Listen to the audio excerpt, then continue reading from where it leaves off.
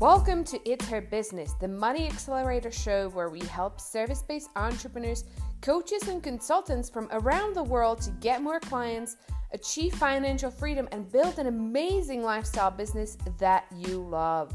I'm Eva Palakova, I'm your host, and let's dive in. Hello, fellow entrepreneurs, and welcome back to the It's Her Business podcast. And today I want to talk to you about hiring a winning team to scale your business in 2020. Something that came to me recently is how few entrepreneurs are willing to invest into bringing and leveraging a team to scale their business, and the impact and the toll the busyness, right, without the team has on their energy and their lifestyle. This is something that I always talked about in my presentations, and unfortunately lately I stopped talking about, and I realized just how important this conversation it is and how it needs to be brought to the forefront of your business plans for 2020. So first of all, when should you be working on building a team? My answer is from the absolute very beginning in your business. This is an investment that you should be making right away. And what's it going to do? It's going to force you to prioritize where you should focus your efforts. What are the high dollar activities that you should be focusing on? And what are the things that you can train somebody else to do? So right from the beginning, you should be hiring a VA, part-time VA, or social media person and delegate a lot of what you're doing. And here I want to point out the difference between the abdication and delegation, because it is an extremely important distinction, and that is what makes a difference between having a successful team onboarding versus a very unsuccessful one. When you delegate, you first figure out what it is that needs to be done. You create systems around it. You create metrics, KPIs, and criteria for success. And then you create, once you have all that and you have all the training materials recorded, screen recorded, whatever, then you hand it off to somebody else you can train to execute. Okay? When you abdicate, that's a whole other story.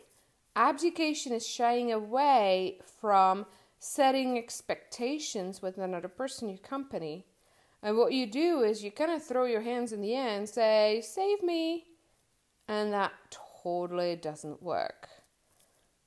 You need to be very, very strategic before you bring in your first team member. And think about how you're going to work with them and set the working relationships with them right. You want to be clear about what success is going to look like, right? And give them the tools to succeed and the training materials, the parameters. How soon do you expect them to respond to you every time you have a request? And even little things like that are super important.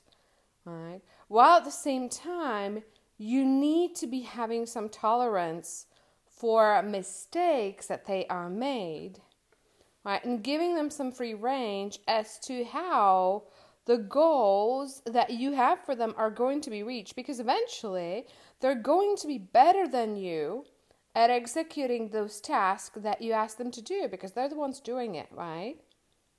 And I see so many entrepreneurs not having a clue on how to be leaders. And this is such a huge part of the Quantum Leaps Entrepreneur Program that helps you elevate your leadership and help you build an amazing working relationship with your team. And we also teach you how to empower your team to the highest performance. Okay. So something that I talk about all the time, it's called the Karpman-Drama Triangle. It's a very old research thing that is very well known. And what it describes is the dynamics that often happen in business. And it describes specifically the roles that leaders take on that actually are detriment to their leadership potential.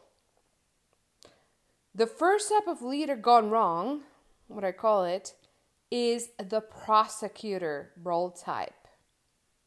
The prosecutor has in their mind that she's the only one who can do things right. And so she plays the role of sort of a control freak and makes people wrong every time they mess up, right? It's like, oh, I can't even figure out how to do this, or oh, I can't never ever do it right? So that's the prosecutor. And playing this role allows her to be in control and gives her this false sense of superiority. So it's a little bit yucky too. But the impact of that is that people that she works with will immediately turn into victims who can't think for themselves.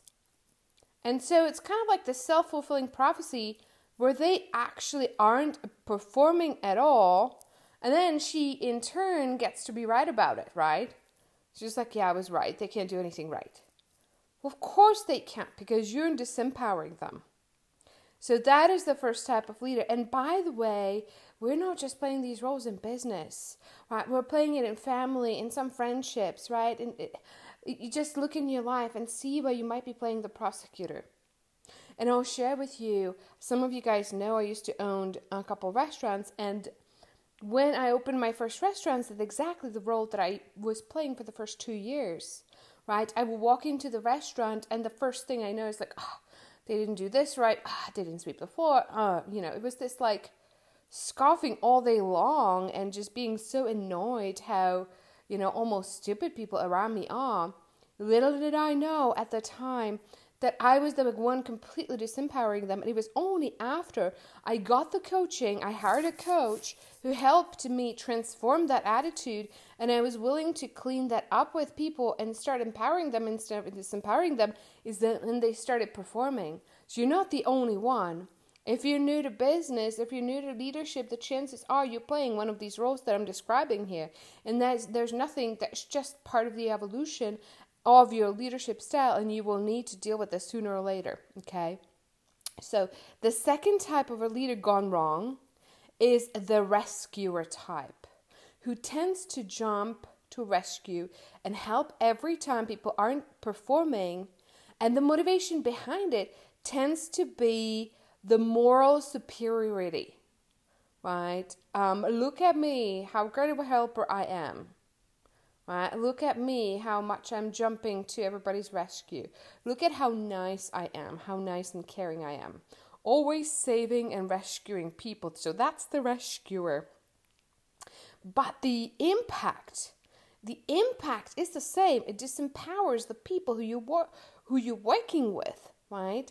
It doesn't empower them when you're constantly saving them. There's no accountability. They get used to the rescuing. It puts them in a victim role, and nothing moves forward in the company.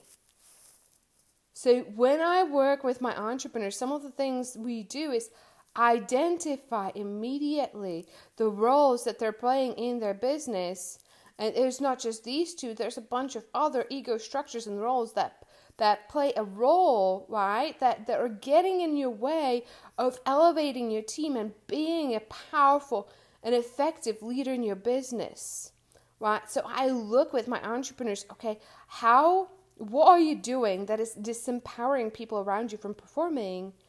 How are they holding back from truly being their full potential? What are the systems, right? There's your attitude, but there's also the systems that you may and may not have in place that will allow them to get the training that they need, give them the, knowing where to grab what and so on and so forth, having the systems in place to make it easy for them to perform and make it clear what the expectations are, what the KPIs are. Is there tracking in place for their performance, right?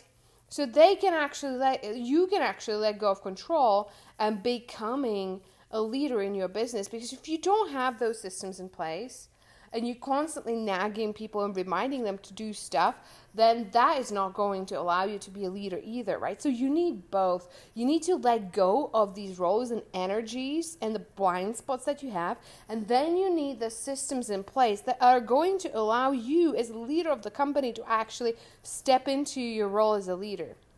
So happy business building, friends. I cannot wait to hear from you. Let me know. I want to keep the conversation going in the tribe.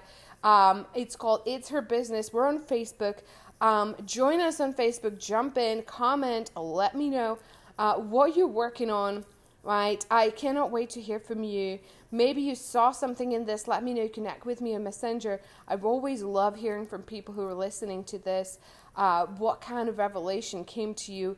How, just in this episode, like if you really truly take it on and let go of rescuing and prosecuting people in your company, and you put systems in place instead to allow them to perform, that can make $1 million difference right there in your future.